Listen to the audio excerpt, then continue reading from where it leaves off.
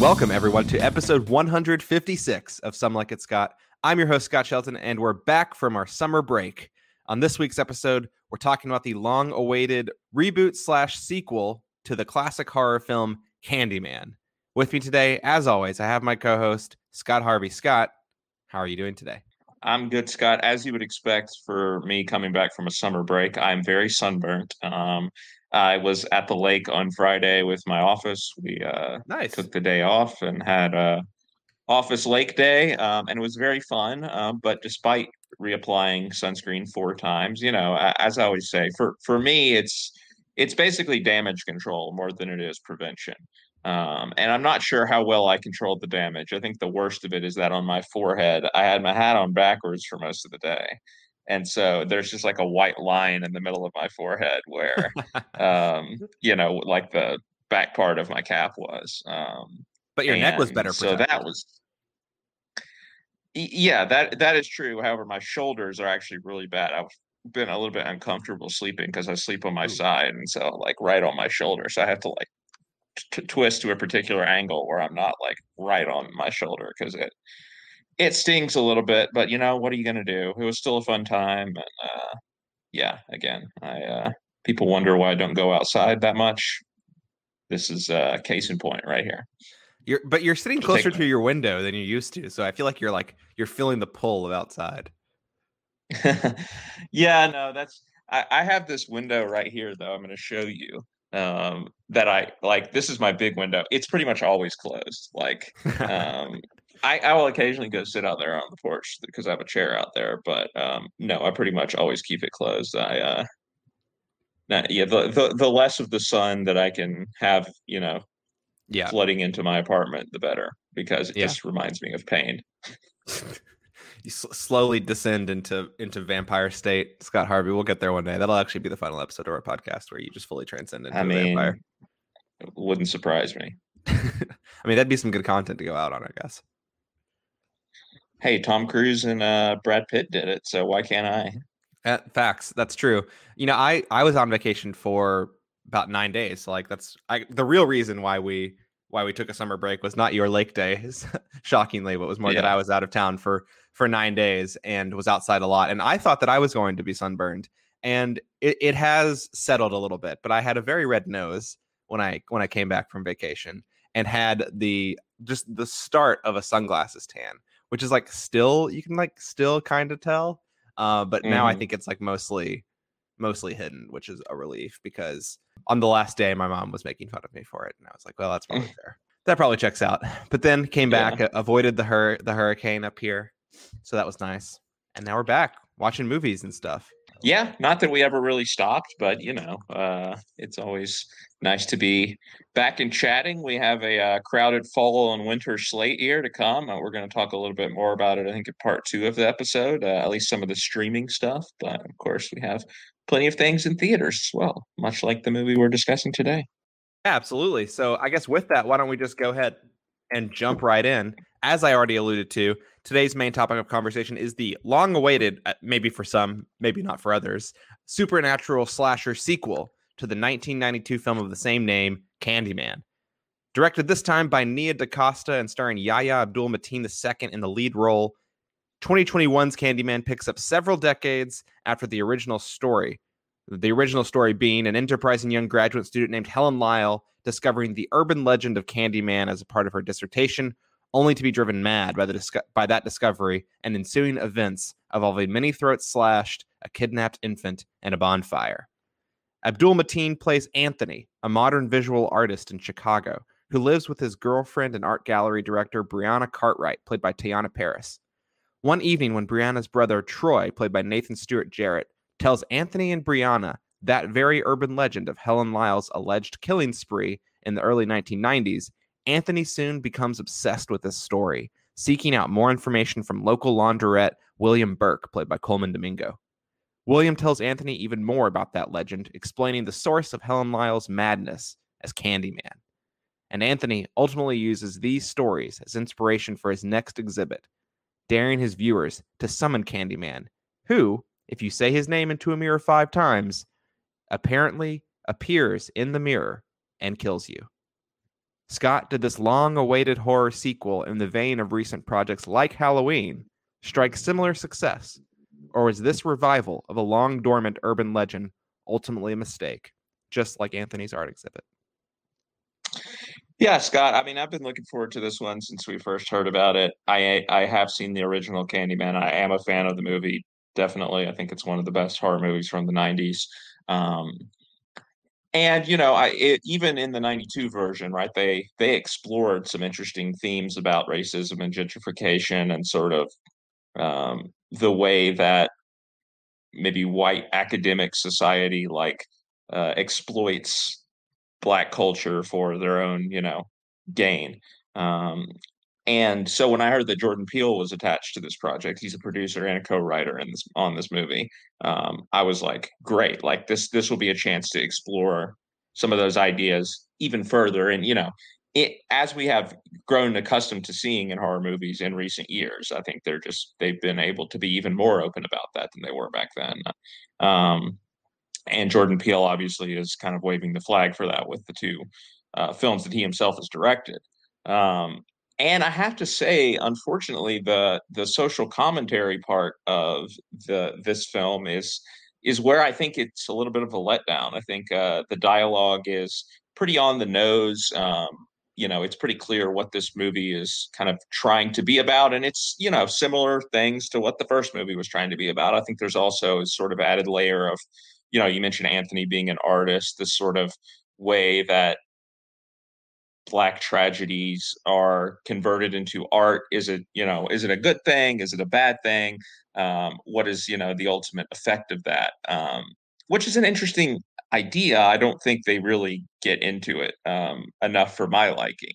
But the commentary just becomes it's hard to explain because it's like, I feel like the movie telegraphs pretty early on where the commentary is going. Um, but by the time we get there in the third act of the film, it's very confusing. And you're like, even though it's like not, even though it kind of ends up where you are kind of expecting it to end up, um, you're kind of confused about how and why we got there, like how and why we got to the point that we got to at the end, even if, again, it was expected where we end up in the movie. It's hard, it's a little vague, but I don't want to get into spoilers quite yet. But yeah, I think, however, the strong part of the movie is definitely the style and Nia DaCosta's direction, I would say. I think the scare sequences and kill sequences are actually very effective and have some great camera work. That it elevates it above your traditional mainstream studio horror movie, which this is. Um, the score is very good. I forget who the composer is, but he definitely heavily echoes Philip Glass's score from the original Candyman, which is one of the best horror scores ever, in my opinion. Robert Um, A. Lowe.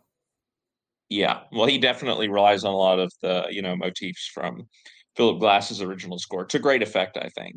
Um, and so I was, it's the movie breezes by. It's only 90 minutes long. But maybe that's actually to its detriment a little bit. Because again, I think some of these themes could have been a bit more fleshed out. Um, if we had more time, and maybe like what I'm talking about, the issue with the ending, maybe a lot of that comes from the fact that it is a little bit rushed all of a sudden. I don't necessarily dislike the way that the movie ties into the original Candyman. Like I like that. Um, you mentioned Halloween 2018. Like Halloween is a franchise that's just constantly retconning itself, and I believe Halloween 2018 was a sequel, direct sequel, was To supposed the to be a direct original. sequel to the original Halloween from Just like this 1978. movie, right? I don't know if it retcons the other Candyman movies, but this is supposed That's to be a true. direct sequel to the original. It's true. There are Candyman sequels as well. But yeah, but I like that they are actually being trying to be pretty faithful the to the original Candyman down Yeah. to sort of the backstories of these characters. I don't want to say more than that, even though I'm not really sure whether one reveal that happens is meant to be a spoiler or not. Because again, like it's been a couple of years since I've seen the original Candyman. If I had seen it more recently, um, it may have been less of like a reveal to me, I guess I is what think I'm if you're saying. Because familiar with the original, because I mean, I didn't know anything yeah, about the original. Like I literally just read about the original prepping for the podcast, and I was like, wow, if hmm I knew about this, then like I feel like the big spoilers or whatever wouldn't even have been spoilers. Like if I'd watched the movie before. yeah, yeah. No, I think that's probably true. It's just like I said, it's just been a couple of years for me, so Yeah, yeah. I I meant like can't recently. exactly remember. But yeah, I mean, there are things that I like about it's a real mixed bag because there are things that I definitely like about it. Again, I like the Yeah. aesthetics of it. It's very aesthetically satisfying for a horror movie. Um, I think like the setting is interesting. I think the performances are good. I like Candyman as a villain, as a horror villain, as a slasher. But I just think that this movie was missing that extra layer of incisive commentary. You can see the strings of what they were trying to do, but I just don't feel like they really there's really enough meat on the movie's bones, or that it's really saying anything all that original. And again, the dialogue does get pretty on the nose at times. This doesn't have to do with the social commentary, but I felt like it kind of summed up accurately the on the nose feel of a lot of the dialogue. Is that there's a character who wears a Joy Division shirt, the band Joy Division, and later uses the phrase "love will tear us apart," and the her boyfriend is like, "We get it, you like Joy Division," which is I found just to be a hilarious thing because "Love Will Tear Us Apart" is easily the most famous Joy Division song, and even if you don't know anything about Joy Division or aren't a fan of Joy Division at all, um, the like that you could easily be a fan of that song. So like saying that phrase in a sentence doesn't indicate that you're a Joy Division fan. Furthermore, when you add in the fact that this is like a youngish girl who like is wearing a Joy Division shirt, I just felt like obviously it wasn't intentional, but it was a commentary on like people of that age who often will wear like a Ramones shirt or something, but only know like one or two Ramones songs, like Are you sure it was intentional? Because honestly, that was one thing about this movie. Is like, is part of this movie satire? Like I couldn't tell. yeah, I don't know. The tone maybe is a little bit all over the place, but I Yeah. don't think that that moment was intended to be satirical, but it came off that way. And again, I think it speaks to the on the nose Yeah. feel that okay, it's one thing if she's wearing a Joy Division shirt, fine, no big deal. But then the fact that she number one that she uses the phrase "love will tear us apart," like wink, wink, and then double wink that the guy then has to point out, oh hey, that's a Joy Division song, as if we didn't all already know that. Um, so yeah, I just found that kind of indicative of a lot of the movie's issues when it comes to dialogue. There's a Fiona Apple needle drop later on that really doesn't work either, despite the fact that I absolutely love the song. Um, so yeah, I mean those are just some of the little things. Again, we'll probably get into the details, but overall, I would say the movie is a disappointment because I think with Jordan Peele's name attached to it, you would expect something meatier, like I said, something like he has given us um, with Get Out and Us. But it's not a complete failure. Certainly, again, that I didn't. The movie goes by quickly. I wasn't bored, and it Yeah. is the action sequences, the set pieces, so to speak, are very effective, I think, and bode well for Nia DaCosta's future as a director, which of course we know more about because she's going to be directing a Marvel film.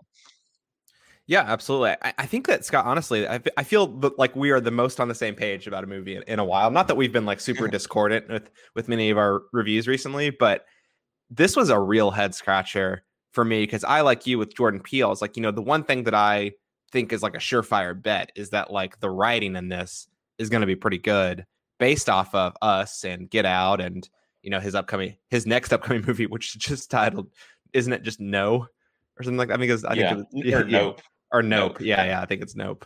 Um, I was really surprised by, in fact, I think what I ultimately got was the inverse of what I expected. That the movie is a surefire bet in production quality. I think Nia DaCosta had a really clear vision of what she wanted from this and how she was going to bring Candyman forward 3 decades essentially, and was able to do that with really effective scenes, and whether it's, you know, some combination, I'm sure, of prosthetics and CGI to create these set pieces that you're talking about, and building tension, I think, in meaningful ways in certain sequences. But man, I thought it was just, its script and its narrative really set in this like weird position where I thought it was like just narratively obtuse. Like I had absolutely, like it was very clear what was going on in the movie, but no idea why it was happening whatsoever. Especially in the finale, like the last half hour, just absolutely no idea why things were happening. Yeah, after sitting on it, like I think I understand most of it, but like while you're watching it, yeah, it gets very muddled. Like I You think said, you understand what the deal is with why things happen in the finale the way that they do? I guess we'll see. We'll get But to yeah, it. I'm completely lost. Maybe you can help me out. But then like thematically, I just found it so on the nose. Like I didn't find there to be any subtlety whatsoever. And it's not that Jordan Peele is known necessarily for subtlety, but certainly I think nuance is something that you could definitely say about things like Get Out and Us, you know, potentially even bordering on profound if you're a bigger fan of those movies. I didn't think that there was anything profound about what this movie was talking about.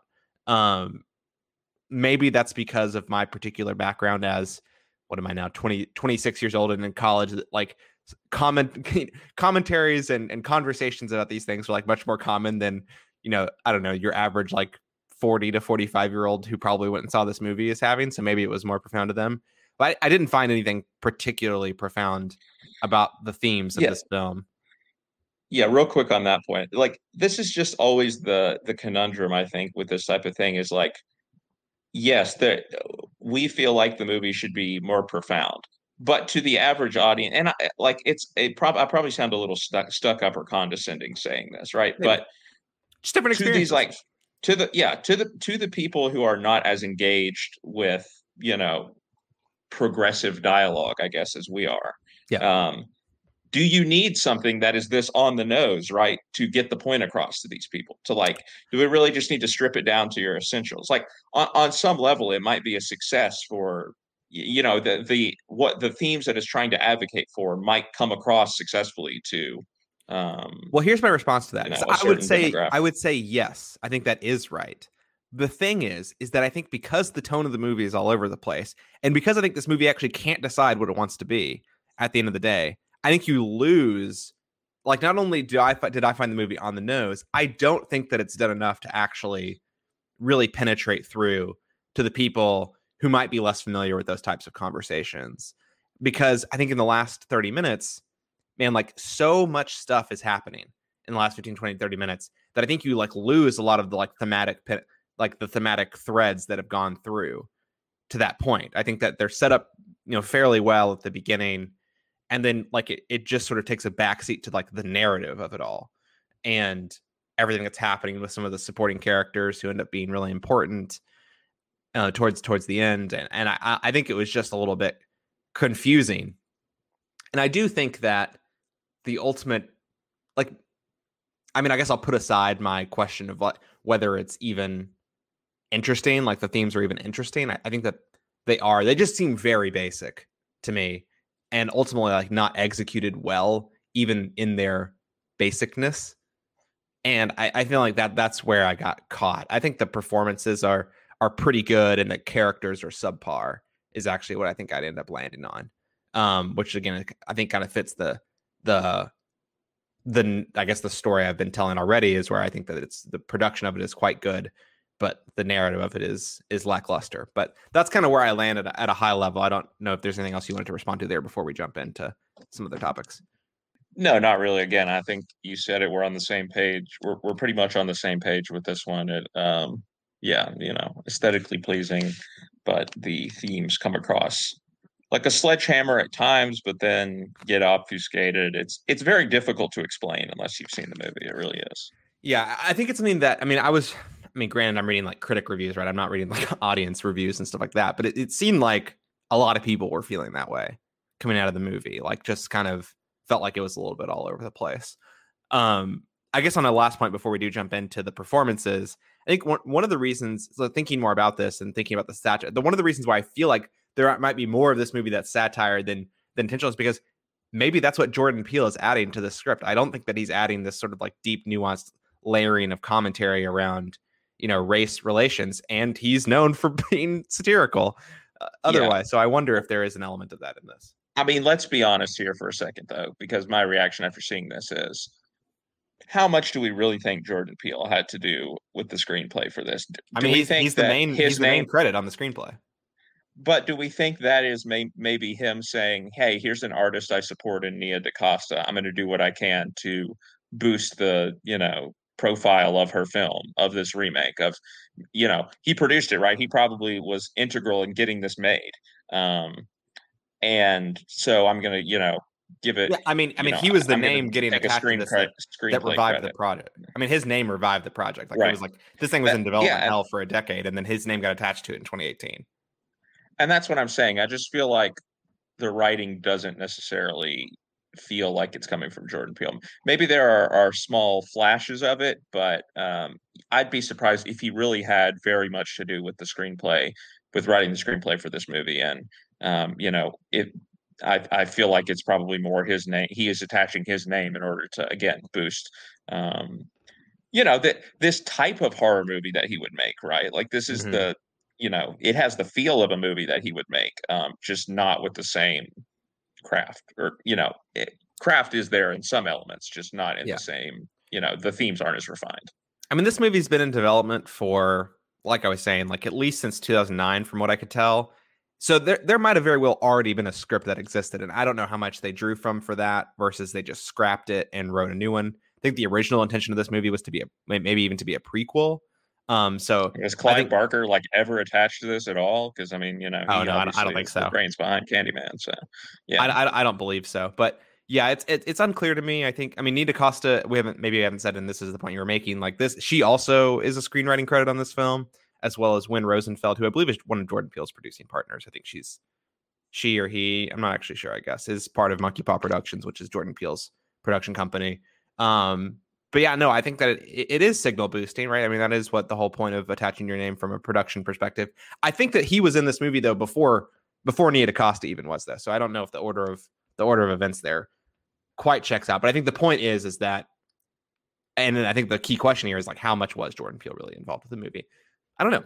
I think that he might have been fairly involved. I don't know if it's to the extent that he had a major role in writing the screenplay. But I think it is an interesting question, nevertheless. But thinking of people who are attached to this, once upon a time, Lakeith Stanfield was actually rumored to be playing the role that eventually Yahya Abdul-Mateen II ends up playing here in Anthony. But Scott, forget Lakeith Stanfield. I just thought that was a cool fact as I was reading up on this. What did you think of Yahya Abdul-Mateen's performance? I mean, we know him probably best from the limited series Watchmen from a couple of years back. That's probably the thing that pop culture-wise he's best known for, unless I'm forgetting something really obvious. Yeah. I mean, he was in Trial of the Chicago 7 last year, but obviously, Dr. Manhattan is a bigger role than that. But that, and I mean, he's in the movie for like 20 minutes, 30 minutes. Pretty limited role. He definitely makes an impact in those 20 minutes, but yeah. Oh, totally agree. Yeah, 100%. But Scott, what did you think of his role here as Anthony McCoy?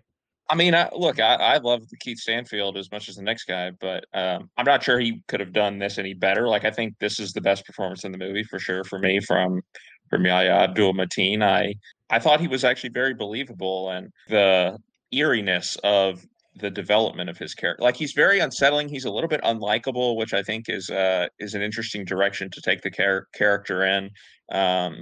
But just the way that he like is so quickly converted by all of this Candyman stuff and becomes just kind of a shell of his former self. Like, we get some early scenes just kind of seeing him how he is normally around his girlfriend and her brother and all that, which, by the way, her brother, oof, that character. But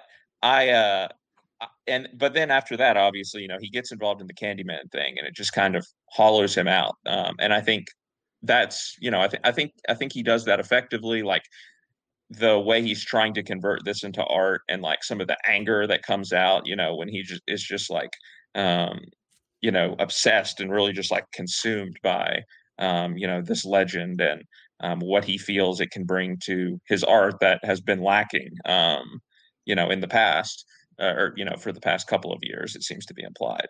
And I think I believed his development over the course of the movie, and again, I think the intensity that he brings is very effective. Um, so I like the performance. I think it is the standout for me here. I like that he's getting a leading role. Again, we've mentioned a couple things there. Even Watchmen, he had a big role, but he wasn't the lead. And certainly Trial of the Chicago 7, I think, could have used a little bit more of him um, in his role. But I think he proves that he is a leading man here. Like I said, I don't know that anyone could have played the role better. There may be some issues with the character down the stretch, but I don't really take issue with any aspects of his performance. I think um, he does a good, he echoes some of what Virginia Madsen was able to do in the original Candyman, as the person uncovering all of this, and ultimately being supernaturally sort of affected in a way that pushes her/him away from everyone around them. And so I thought it was an effective performance. Yeah, I mean, I guess I probably saw him in. I mean, he is a very minor role in Us, I believe, which is probably the first thing that I saw him in. But I mean, really took off in magnitude for me when I saw him in Watchmen. Thought it was a really strong, impactful 30 minutes that he had in Trial of Chicago 7, as we're mentioning.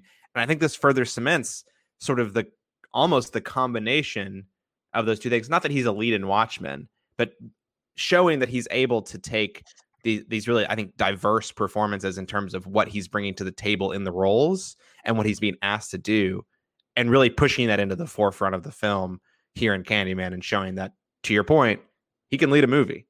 And I think that he is a really commanding presence on screen, while also showing, I think, really strong breadth and versatility of what he's able to do here, as Anthony sort of starts out as this maybe somewhat insecure, but at least outwardly confident, artist who, it becomes clear, is struggling with his art and producing new work, and is full of rage, to some extent, or at the very least frustration with the art community of what he feels like is expected of him. And then how that ultimately he descends fully into sort of madness, right? In this whole Candyman story. I think there's a lot of range on display in that. And I found his sort of almost terrified nature as he realizes later on what is happening and how he is descending in these sort of moments of like self-realization or self-reflection. I found it to be really powerful stuff in terms of how he was able, like where he went from when he didn't believe in Candyman, for example, towards the beginning of the film, when he's jokingly saying the name into the mirror with his wife, or sorry, his girlfriend, played by Tiana Paris, to the end where she's going to prove him wrong, that Candyman doesn't exist, and he's throwing stuff at mirrors and breaking them, and just being a terrifying individual. And I found that sort of transformation to be really well done by him. I'm on the same page again with you, as no qualms with the performance. And of the characters, I don't know if I have too many qualms with this character. Again, I have no idea what's happened at the end of this movie, and why it's happened. But I mean, I do think that a lot of the end of this movie is out of his control, though, which I think is part of the reason why I take less exception to his character. I mean, I guess slight spoilers, but his character has like just fully entered a fugue state, basically, in the final act of this movie. Like, but he's, I think this is something that you were even saying. Catatonic, yeah. He's catatonic. He's like a shell of a human at this point. He doesn't really feel like he has any sort of autonomy whatsoever anymore. And so I have less problem with that character, maybe some of the narrative machinations around the character, but less problems with that character itself. And have nothing but praise for the performance. I think it's really strong, and I'm excited to see, if he's playing. The rumor is he's like maybe playing some sort of like relative of Morpheus in the Matrix Resurrections later this year. I don't know if it'll be a completely original character or if it'll be something familiar, but I'm really excited to see what he brings to that world. Yeah, I didn't realize that's an interesting connection. But yeah, I mean, I'll be excited to see whatever he does next. I think again, proves he's a leading man here. Well, the good news is, Scott, is that he will be in the Aquaman sequel as the villain, Black Manta, which I know you're excited about. Oh yeah, I mean the first one was just a modern classic. So I mean, cheers to that. Last movie that made $1 billion? No, I guess that was 2018. That was a long time ago. Never mind. Well, that movie was yeah, 2018. Good Lord. we were Okay. we were all a lot younger then. Facts. Age facts. Jason Momoa was a lot younger than too, probably. Scott, there are a bunch of members of the supporting cast we can avoid. Nathan Stewart Jarrett or whatever. the Troy's character, the Troy's actors. I'll just say like a very stereotypical character. That was what bothered Yeah. me. Like he's he's her gay brother basically, and it just kind of plays into all the stereotypes of a gay supporting character in a horror movie. That's kind of what it boiled down to for me. Well, no, he doesn't, Scott, because he doesn't die. Spoilers. I guess that's true. Yeah. But this movie is, you know, constantly resisting convention in that way because every character in the movie is black. And, you know, they're the ones who always die in horror movies. So it's going to a place right now. All right, Scott. Supporting performances.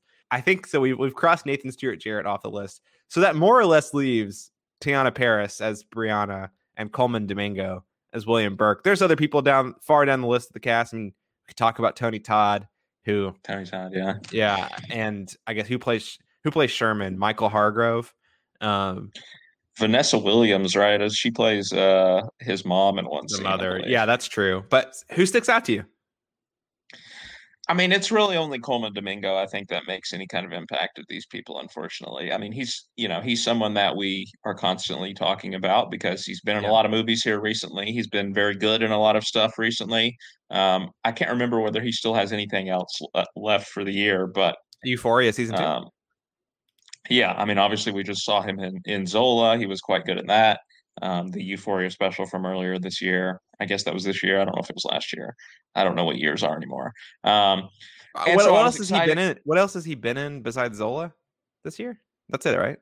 I thought there was something. Oh else. shoot! Maybe he was in Without Remorse. He was at a very minor role in Without Remorse. That's right. He was the pastor. He was in it for I knew we had talked about him at least. Yeah. That movie. Wow. There's a movie called The God Committee. We watched that movie. That's coming out this year with Kelsey Grammer, Julia Stiles, and Coleman Domingo. Kelsey Grammer in this economy? Yeah, apparently. Yeah, but he's a very strong presence. I was saying to you beforehand, Scott, that he has one of the best movie voices, one of the best voices of any actor who's working right now. Just like it's soulful. You know, you just want to like close your eyes. It's just like silky, you know, like I don't know. I'm trying to think of other examples of actors who have, I mean, I guess Morgan Freeman is the obvious example. But, I mean, what urban legend do you want Coleman Domingo to read to you in his voice? Yeah, no, truly though, that it's perfect for this kind of movie, right? Where like so much of it is based off of the mythology and like, you know, the Candyman is passed down, you know, like it's an anecdotal type thing. And so there are multiple times when he is telling the story for, you know, he tells about Sherman, whatever his name is, the story, that story early on, and then he talks about Daniel Robitaille, who is the actual Candyman that Tony Todd plays in the original movie. But yeah, I mean, I just don't like where his character goes. Like, I can't really fault the performance because, again, I think he has a very vibrant screen presence, and I just wanted more of him. There's a long stretch where he's not really in the movie, and I was like, okay, when's he going to come back? Like, when are they going to go back and talk to him again? And then I just don't think the movie really does him justice in the third act. Even though, again, I think I finally gotten to a point of where I understand his character's actions. I just think let's do it. Let's just go ahead and go for it. Let's take the full spoiler gloves off, although we already said that his character died. What's going on with this guy? Explain his motivations to me. I mean, it seems like he's obviously he obviously is very affected by the Sherman thing that happens. Like, you know, he feels guilt when he was a kid. Yeah. And I think that, you know, he talks about how Candyman is meant to be sort of an invention, basically, just this sort of like boogeyman that is created by, I mean, the implication seems to be by like white people to sort of take the responsibility for, the killings, for killings, for deaths, for murders, whatever, that in fact white culture is, responsible for. And police brutality obviously comes into this and plays a big role. And so I think his motivation in the end, again, yeah, it's a little bit muddled, but I think he is obviously trying to turn Anthony into the new Candyman, because I think he wants the Candyman legend to continue, right? And to serve as a reminder of, the black bodies that are, killed by, what, like I was saying, white culture, white people. Maybe it's the police, maybe it's, these sort of like oppressive institutions like the art world, right? Like the white art critic, the white lady art critic is, just this kind of insufferable character in the movie that ends up getting killed. And the guy that even the guy that he talks to early on about, how he needs to have a new piece, makes some kind of weird comments about, like, oh, you need to use your history, right? You need to use your, tap into your history, Yeah, your exploitation. story, man, to Yeah. inspire your art. Yeah, exploitative, exactly. So I think his goal is to, you know keep Candyman alive, but he keeps Brianna alive, right? He keeps Teyana Paris's character alive as sort of the witness to what Candyman is, right? So that, maybe the Candyman narrative can be reframed to get at the truth of the actual matter, right? Which is, again, not that there is some supernatural being really out there killing people, but that this is a fictitious creation that stands in for, again, all the black bodies that are lost to sort of oppressive institutions that are run by white people. And, the way that he does this is by basically killing Anthony and turning him into the new Candyman, like reviving him as the new Candyman. Again, I don't know exactly how that part all works, but I think the idea is that Anthony Well, and I think it's the Brianna, goal is to make him like a real life Candyman, right? Like Candyman yeah, like throughout the movie, right, is this supernatural figure who appears in the mirror and cannot be seen in in front of you without the use of these mirrors, right? Leads to a bunch of great shots. We didn't really talk about that, but like the cinematography is great. Love good mirror shot, whatever. But like he is like manifesting somehow, some way, unexplained, doesn't make any sense, Anthony into like the real life Candyman. right. And what is the one action that we see Anthony take, like when he becomes the real Candyman? Well, he like kills a bunch of white police officers. Brutally, Um, brutally kills them. yeah, and so I think, again, you can have some like moral questions about the direction that chooses to go. But I think that, ultimately, he's, like you said, he's trying to create this sort of real Candyman as a reminder, as like a way to sort of reframe the Candyman narrative again around what the truth, I think, of it has always been, which is that this is really about the white people who would exploit our culture and our history for their own gain. That's how I see it. But I Yeah. agree with you. It's very muddled, and it's not something that I was totally following while I was watching it in real time. It was kind of just something that I had to sit on a little bit, but Yeah, I mean, that's even my best listening, interpretation. yeah, even in listening to that interpretation right now, I'm not even sure that I fully see it thinking back about the movie. I think there are parts, but I think maybe that is what Yeah, it maybe is. you don't see it. Again, maybe you don't see it, but I do think that is the intent. Yeah. But what I was going to say though is that let's say that even is the intent, right?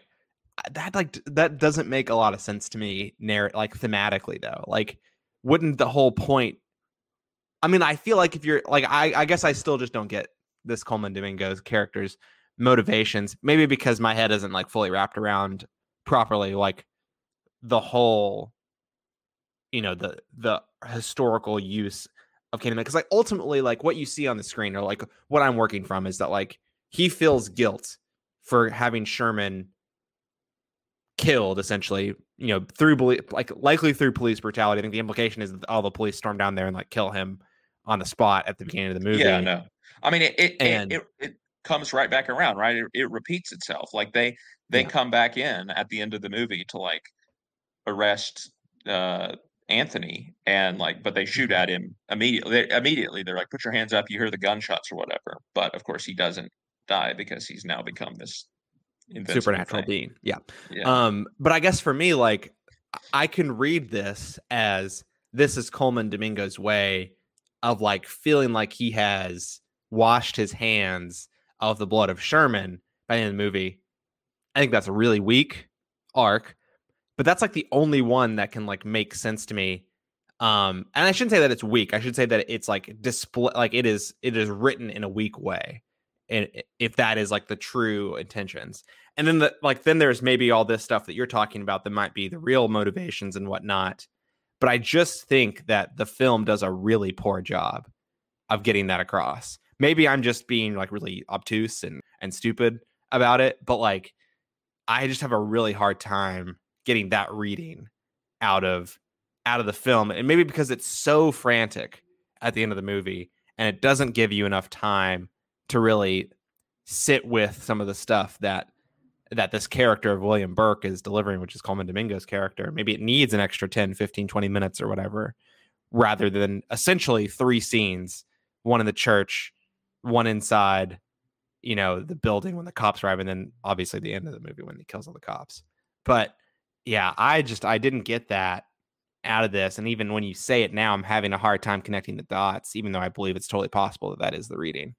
Yeah, no, look, I am fully on board with your comment that this is a weakness of the film. I totally agree that it's hard to follow at the end. And this is like the second week in a row because the Night House I think actually has an ending that is even harder to follow I read the plot than description of this movie because I was like, do I want to watch this movie? The Night House or Yeah.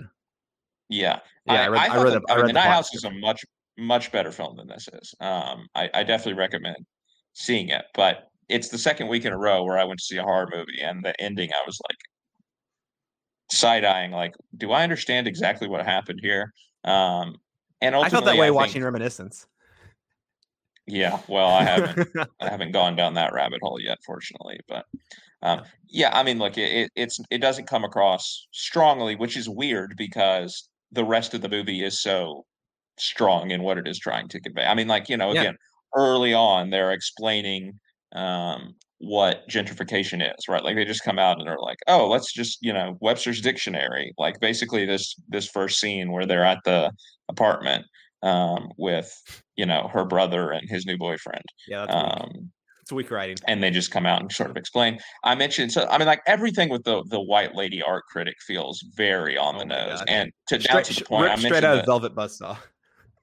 I mentioned the needle drop earlier, but like when she goes into her off, or when Anthony goes to her apartment, Yeah. they are playing Shamika by Fiona Apple, which is, if you're not familiar, is basically a song that Fiona Apple wrote about. Fiona Apple, who's a white artist, wrote about a black girl that she went to school with when she was young, and how it was a big transformational moment in her life when this girl Shamika, who was also a musical artist, listened to Fiona Apple's music and said, "Oh, I think you have potential." And the hook of the song is Shamika said I had potential.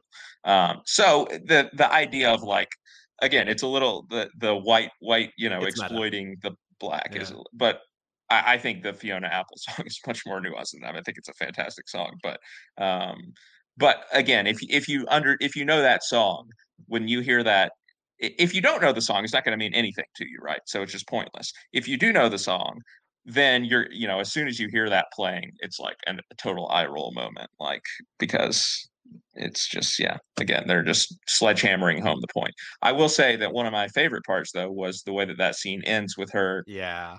they're getting killed. But the way that the Yeah. camera shows that, like panning back from the window to show, like, I was like, oh yeah, that's awesome. That was one of my favorite shots in the movie, easily. Agreed. That was I was actually about to say that if you didn't, on your last thought there on that. Yeah, look, I think that that's probably like a good place to leave the sort of narrative discussion on, in that I feel a little bit lost at sea with it. Maybe I need to rewatch it. I probably won't, to get the most out of it. But I will say, and I think because we haven't maybe even focused on this enough, in my opinion, is the production value of this is really high. I think that even though I found thematically the final 20 to 30 minutes really difficult to comprehend and tie together, I think what was actually physically happening on the screen was extremely well made. I thought that the final scene where Brianna is in the police car and you're getting this sort of like, rotating shot around this car, everything that's happening outside with the bees and with this version, the Yahya Abdul-Mateen's version of Candyman having like fully come to life. I think that is an extremely strongly produced scene. The score is really, really coming through effectively in this moment. The cinematography really works for what's happening because it's this, like, we've spent so much time looking through like into mirrors to try to see Candyman and where he's at in relation to the characters that we're seeing on the screen. And that's not, and then it quickly becomes apparent that's not, the mirror is no longer the obstacle through which to see Candyman. You can see him in real life now. And then the bees, all of that just works really well. I think the production value of this film is really high. Yeah, and it makes you understand, like, in otherwise, like, we'd look at this kind of lukewarm film that we're both kind of lukewarm on and be like, is this a director that we really want, taking over an MCU film in the future? Like, this isn't somebody like Chloe Zhao or Destin Daniel Cretton, for example, where we're like, oh, we're big fans of their, work. Yeah. But the promise is clearly there, even if the ultimate product does not pan out as well as like the films of those people who I just mentioned, some of the films of them. Yeah, and I can only assume that Nia DaCosta will not be writing the Marvels. I can't even think of a Marvel movie where the director wrote the screenplay. I don't think that And I happens. still haven't seen Little Woods yet either, which I really need to because I was looking forward to it when it came out, and for some reason I've just never gotten around to it. But that was her first film, of course. Yeah, and I mean, she's got some pretty good actresses in that film with Lily James and Tessa Thompson. Tessa Thompson. Yes, I was going to say Tarika Thompson. I knew that wasn't right. I don't know why I was thinking Tarika. That's weird. Yeah, so I think that with that, unless there's anything else you want to add, Scott, should we wrap it up? Yeah, let's wrap it up before one of us accidentally says Candyman another time, because I think we're getting close to the quota. Yeah, I was concerned earlier with Joy Division if that was going to like spawn some sort of weird creature behind one of us. Then we're gonna spawn, what's his name? Ian Curtis, I think, is the guy from Joy Division. I think he's dead. Exactly. All right. Favorite scene or moment from Andy Man? Yeah, I mean, I guess another sequence that I really like is in the art gallery when Joy Division and her boyfriend get killed. Again, very good use of mirrors and like lighting in the scene as well. And this is like the first time when we really see Candyman go ham.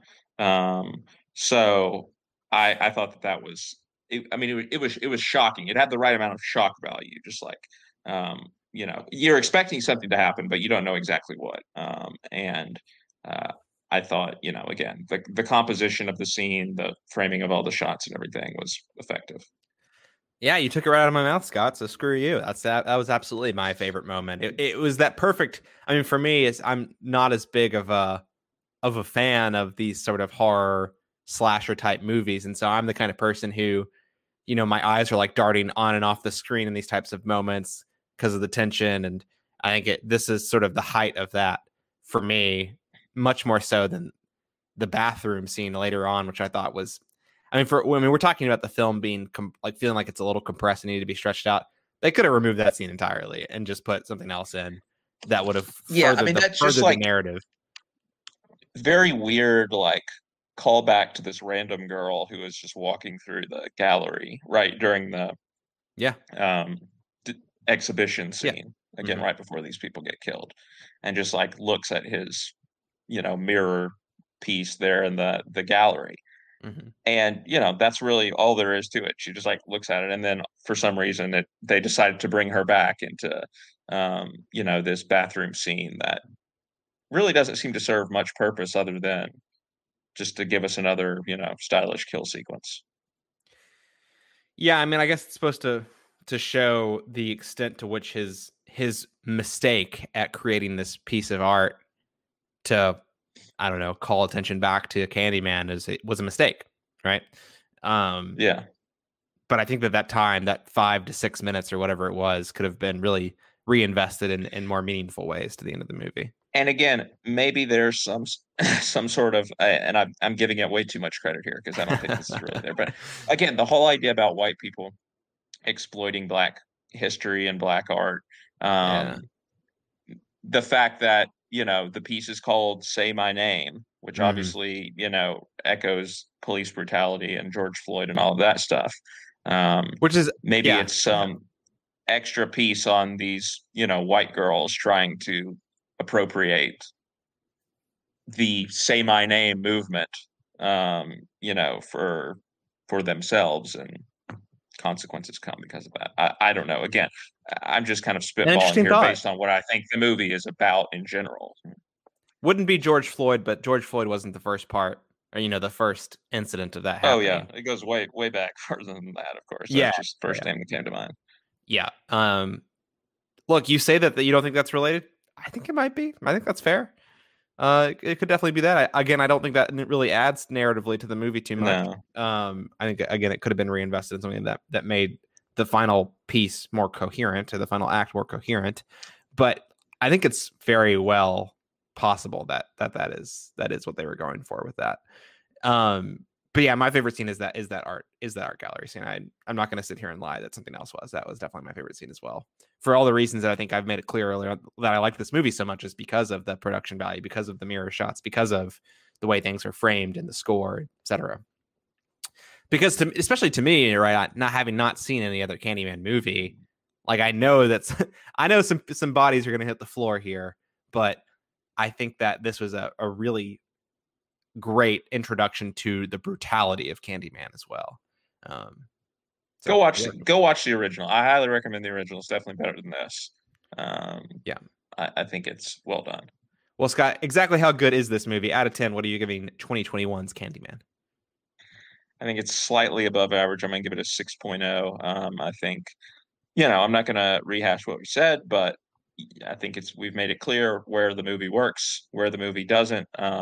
It is disappointing. It is frustrating ultimately, though, because I think this is the type of horror, this like folk horror type thing that I really, could really get into with this, like all this mythology and history of the central beast. But I just feel like they squandered it a little bit, and the movie never really follows through on the potential, unlike Fiona Apple, who did follow through on the potential that Shamika saw. So 6.0. Yeah. Scott, I said earlier that we were on the same page, and our score is going to tell the tale here. 6.0 as well for me. Average movie, in my opinion. And but one of those weird average movies that is like really strong in one department, really weak in another. Yeah. I'm glad shakes out. I'm glad Jay isn't here to give it a 6 as well, because then we would have the number of the beast there with 3 6s. But let's be honest, Jay probably would have like echoed our comments and then given it like an 8. So I think Live and Let Die is the only film that has done worse than 6.0 or Rise of Skywalker. I was going to say, hopefully, maybe Rise of Skywalker made the cut as well. But, I think at the time of this release, our next episode of the 007 Countdown is going to be the first Craig Bond film. So get excited about that. Oh, I thought it was GoldenEye was next. Okay. GoldenEye, I believe, came out today as we speak. The next one will be Casino Royale. So check out whether Jay get higher than a 6.0 over there on that. But we're not done yet. It sounds like I'm wrapping up this episode, but we're not, I promise. We'll be back after the break to talk about Netflix's fall release calendar, which we got a huge update on just this past week. We'll be right back.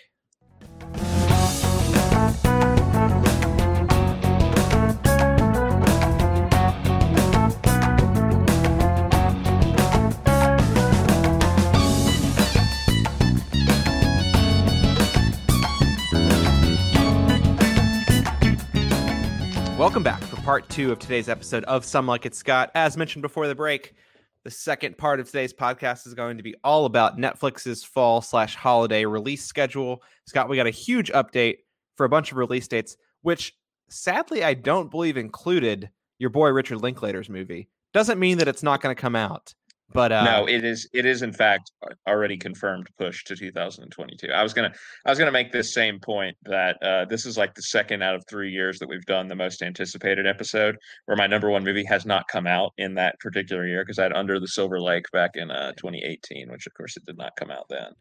I think that movie So technically tough, did come out in 2018, but just not widely. yeah. Tough beat for Harvey. I'm gonna have to just play it safe. I mean, I'm pretty sure I'm already locked and loaded that Killers of the Flower Moon will be my number one next year, but we'll see. Not The Northman.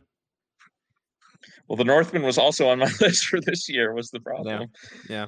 But But yeah, I told you when we recorded that podcast that The Northman was not going to be coming out this year. I'm pretty sure. yeah. You said that was the one you were most unsure about. Yeah, I mean, Yeah, in hindsight is always 2020. That's all I'll say. yeah, that's probably fair. I mean, look, you can always just pull a safe bet. Just pick every MCU movie and like Jurassic World next year is most anticipated. They'll definitely come out. Yeah. But Scott, there are some movies coming out. I'm not going to say that these movies, if we had known they were coming out, would have made our most anticipated list necessarily. We did know that some of these were coming, others not. But quite a heavy fall release schedule for Netflix. I am just going to read out a bunch of movies, Scott, and you can pick one from this list of one that you're most anticipated for Netflix releases, or you can pick something different if I don't mention it. But Scott, just a quick overview here. November 3rd, that neo-Western movie that we talked about a couple weeks ago with Idris Elba, Regina King, Lakeith Stanfield, Jonathan Majors. There's some other names that I'm forgetting, Delroy Lindo, maybe one more, called The Harder They Fall, coming out November 3rd on Netflix. November 12th, Red Notice. Swear to God, this movie was going to come out 2 years ago, but when I did more research, apparently it wasn't going to come out 2 years ago. But Gal Gadot, Ryan Reynolds, Dwayne The Rock Johnson, Netflix, spy-ish action movie. Something big with lots of budget that's going to be probably hollow. November 19th, Lin-Manuel Miranda directed Tick, Tick, Boom musical. November 24th, there's a Halle Berry movie called Bruised, which I believe is about her being an MMA fighter.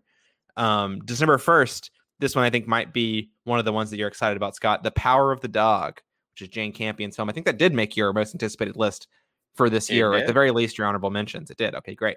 December 24th, Scott, a big one for me. Don't Look Up, which is the Leonardo DiCaprio, Jennifer Lawrence.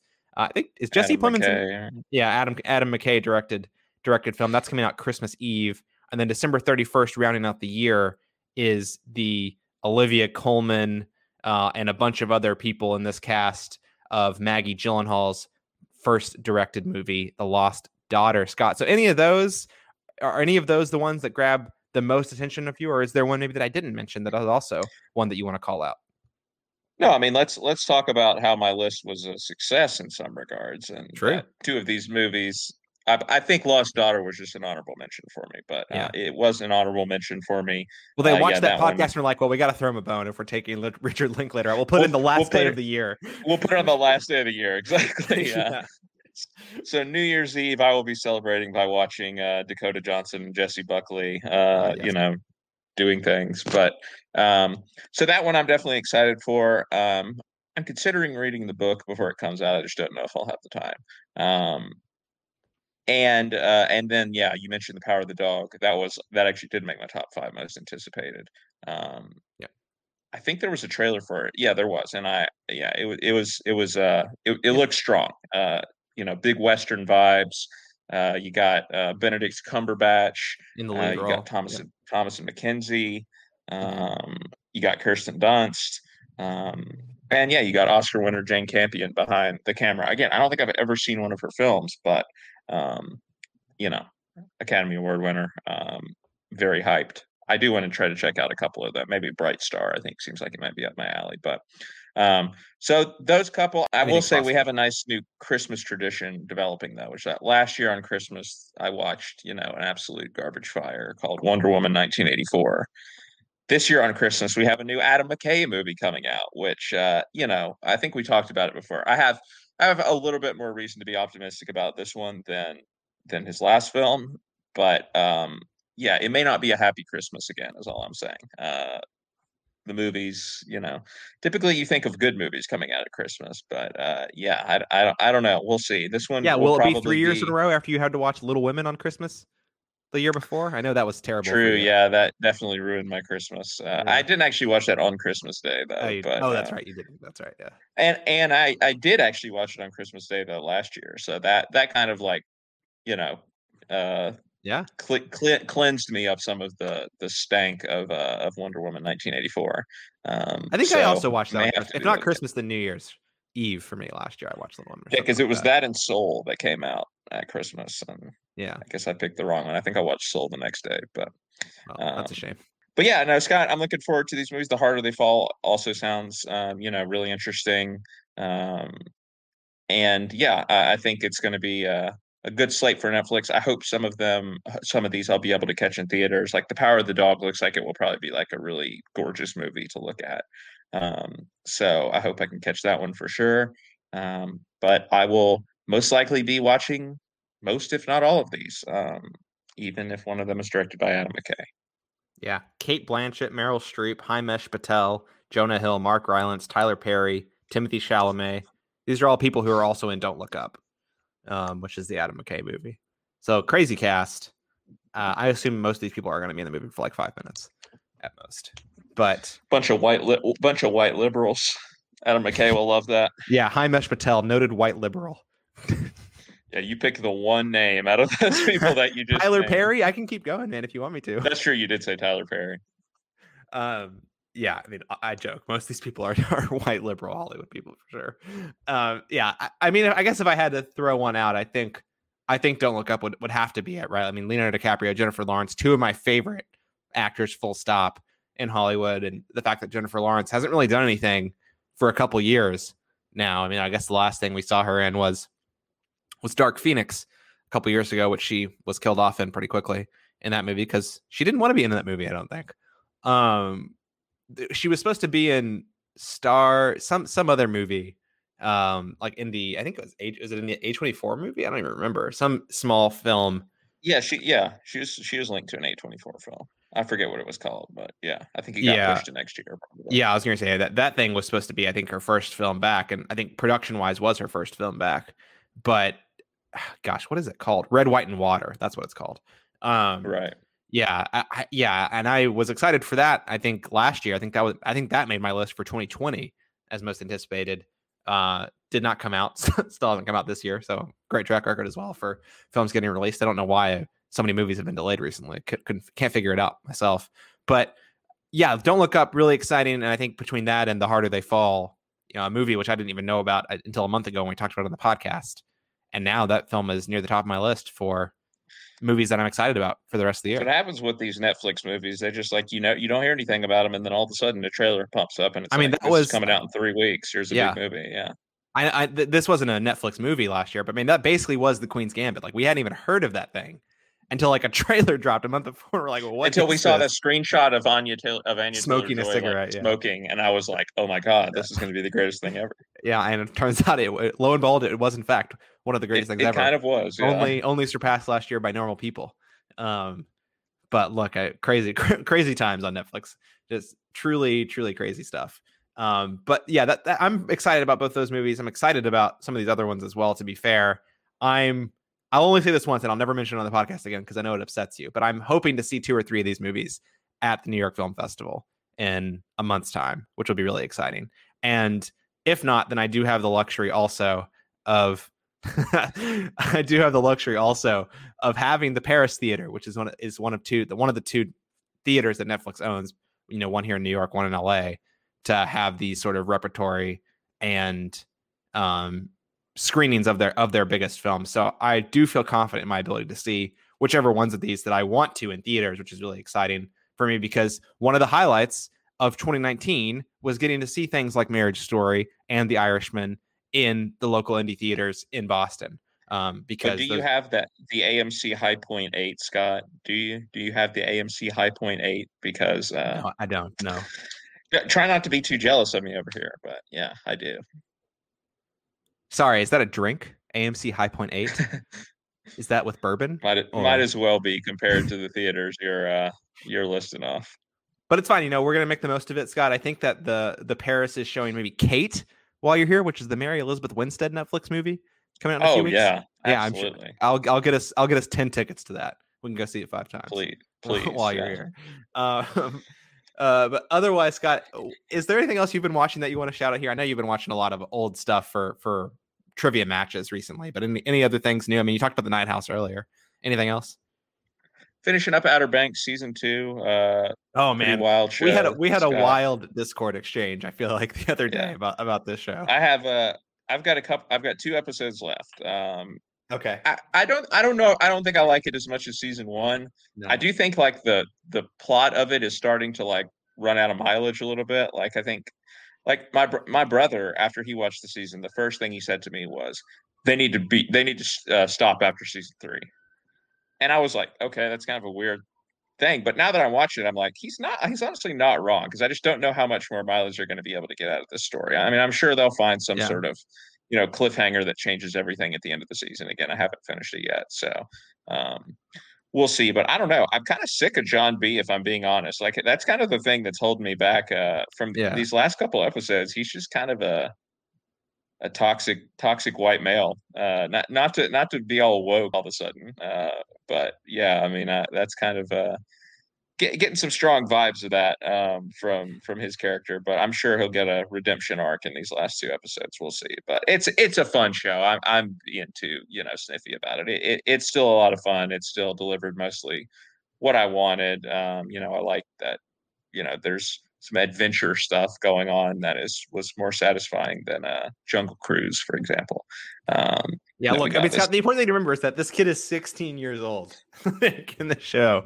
This kid is so young. It's easy to forget that because of Chase 28-year-old man on the screen. But yeah, no, I'm gonna be finishing that up, and then I'm gonna be starting The White Lotus most likely, because I hear a lot of good things about that. Seems like it'll probably be up my alley. I think so. So we'll see. I'm trying to get back into TV shows a little bit. Tired of the results may vary.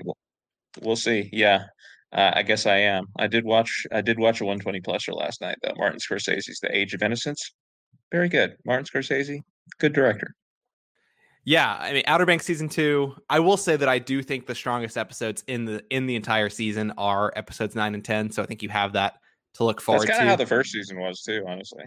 Yeah, and the good news is that cliffhanger to end a season on. I mean, I'm sure that they won't do that. I mean, there's no way that they'll put a cliffhanger at the end of the season to set up another now they season. Definitely are going to. Yeah. Yeah. What I will say, not to ruin it too much for you, is that I think that I was like, oh wow, they're really not going to put a cliffhanger at the end of the season, and then they did, and I will say the cliffhanger is extremely predictable as soon as it starts. When the scene starts, you're like, oh man, I know what this is going to be.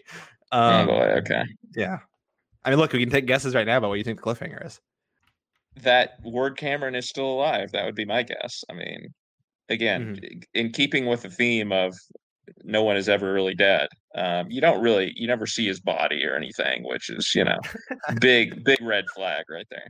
Oh yeah, definitely. I mean, look, I have lived the year that is 2021 and watched movies. As soon as that boat exploded, I'm like, we have not seen his body. There's no way he is dead. Yeah.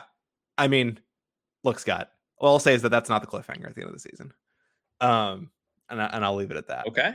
I'm pleasantly surprised. I feel like what I had just said made it really auspicious that wasn't the cliffhanger at the end of the season. So I feel like I had to like wipe that out. That is not the cliffhanger at the end of the season. But yeah, it's been a busy 2 weeks. I've watched a bunch of movies the past couple weeks. I think the only new release to note is Reminiscence, which is the Lisa Joy directed Hugh Jackman film, most recent HBO Max day and date release with theater. Absolute garbage movie, just really bad. One of the worst movies I've seen this year. And it's one of those films that is particularly infuriating, and that it has a really great premise. This whole premise of this like dystopic future where like Miami is like flooded and people live in these like basically these isolated cities and have to what you're saying survive. Is it's the Mortal Engines of this year, Scott. It honestly, that's like not the worst comparison, to be honest. Yeah, I'll level with you there that's actually not a bad comparison, I think, for what this film is. And God, just like everything about what they did with this movie, this like is just terrible. Like besides the production design and man, I think all the performances are completely phoned in. Hugh Jackman got a check. Rebecca Ferguson got a check. And I think that's Tough all to they see. can say. And Lisa Joy, really concerning if that's that with her making this movie. I mean, I haven't seen Westworld. I bounced off that pretty quick.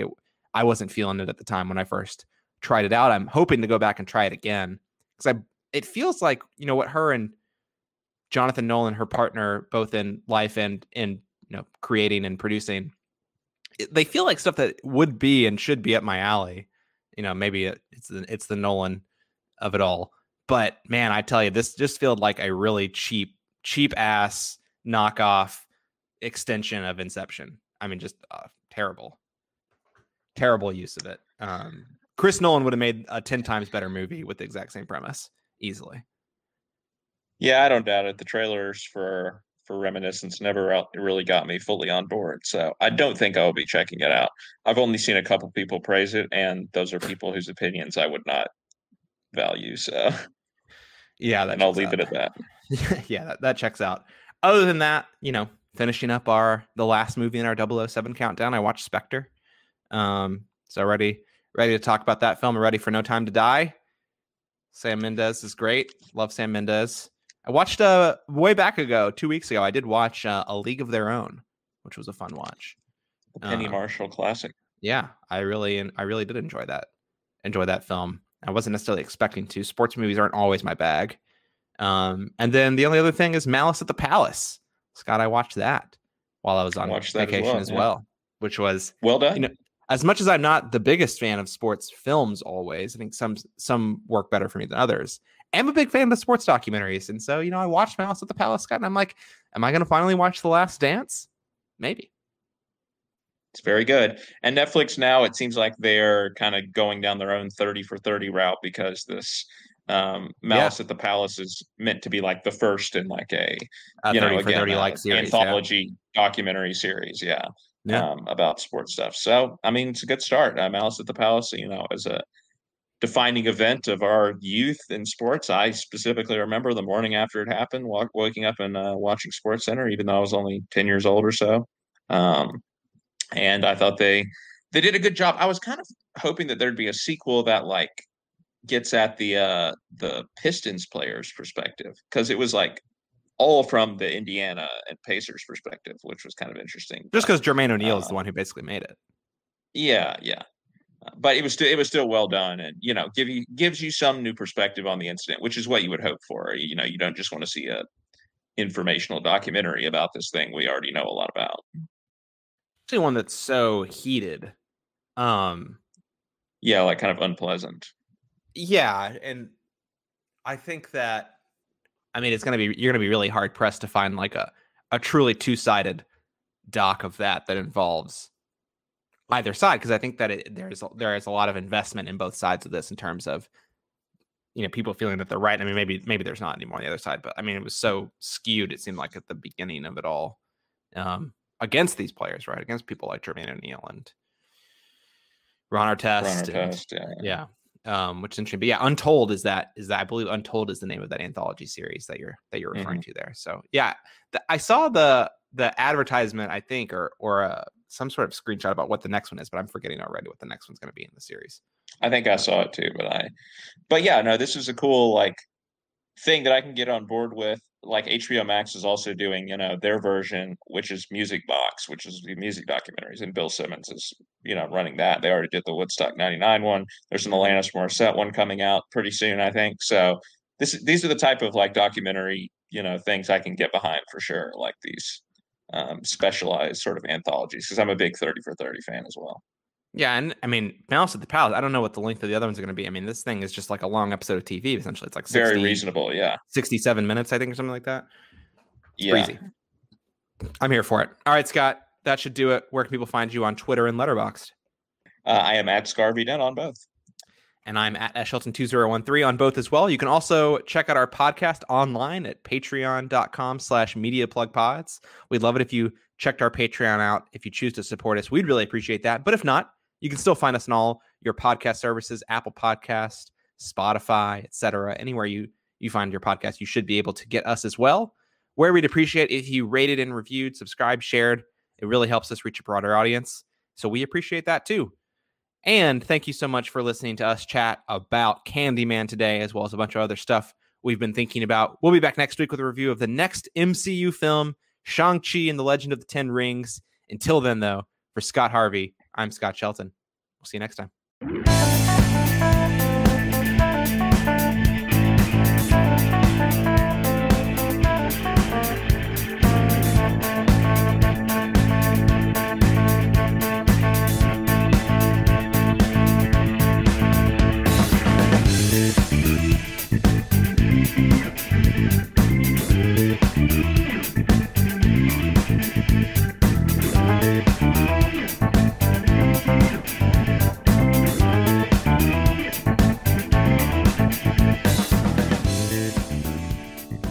Man, do any black characters die in this movie? I think they might all be white who get killed in this movie. I think you might be right, actually. Yeah. Because even in the bathroom scene, it's the black girl in the stall who doesn't die. Who doesn't die? And the Asian girl leaves the bathroom before they finish saying Candyman, which I thought was hilarious. That was so funny. All right, I guess I'll give the movie some credit for that. Yeah, maybe they were making a point there that I was going to say that actually might be a thematic point that we've missed here. That's the most subtle aspect of the whole movie. Maybe. Yeah, no black bodies die in this movie. Yeah, is there maybe there's one I'm forgetting, but like, yeah, I don't think so. Yeah, that's crazy. The police officers definitely weren't black. I mean, okay, actually there is, but damn. I mean, Coleman Domingo dies, so. Oh. Spoiler alert. Oh, you're right. But he kind of deserved it, though, right? Like, crazy man. I don't know. Is he dead? Did we see it? Are we sure? If we didn't see it, it didn't happen. He got shot by her, yeah. Yeah, but like, do we know that he's dead? Scott, we've learned it this year. We learned in the year that is 2021. If you don't see it, we did. If you don't see it, it didn't happen. It's impossible to know whether anyone is dead anymore in movies. I was feeling that the other day, actually. I forget what movie I was watching, but I'm like, man, this person's like probably still alive in whatever movie comes next. Beth March is probably still alive after Little Women. Who knows? Yeah. I mean, maybe. She's going to come back when Greta Gerwig makes Little Men, yeah. Is that, I want to know, is that Little Men? Wow. That's actually the sequel to Little Women. It is. Yeah, I know. I'd forgotten that. And that is. There's Little Men and then there's Joe's Boys. Joe's Boys. God, I feel we can't go down this road. We have to pull ourselves out of this route that we're in right now. We can always go down this road. It's going into